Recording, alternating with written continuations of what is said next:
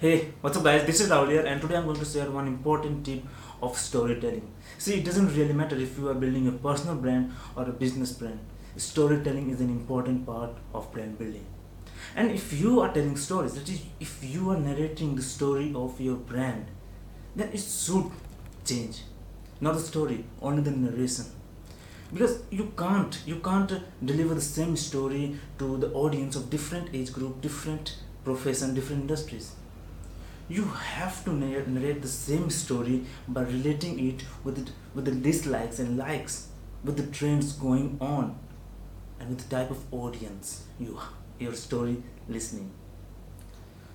So just remember that the narration of the story changes with the type of audience listening your stories and with time, because likes and dislikes of your audience changes with time, right?